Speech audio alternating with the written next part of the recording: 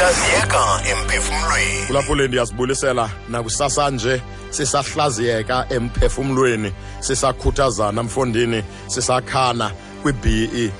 Hayibo mphulaphuli, ngelinye ixesha ndiqinisekile uyayicinga nawe lento ukuba singabantu aba siye sithanda ukubuka izinto zabantu, izinto ezisingqongileyo ngaphezu kobuka abantu aba.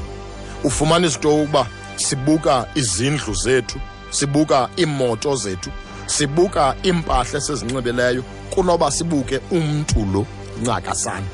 Siyayijonga yonke into esingqongileyo, sijonge zonke izinto ezizezethu nesiphila nazo, nesiphila around zona. Kodwa siye siyinqatyelwe into kokuba umuntu ajonge ngaphakathi, afumane inhliziyo yomnye umuntu.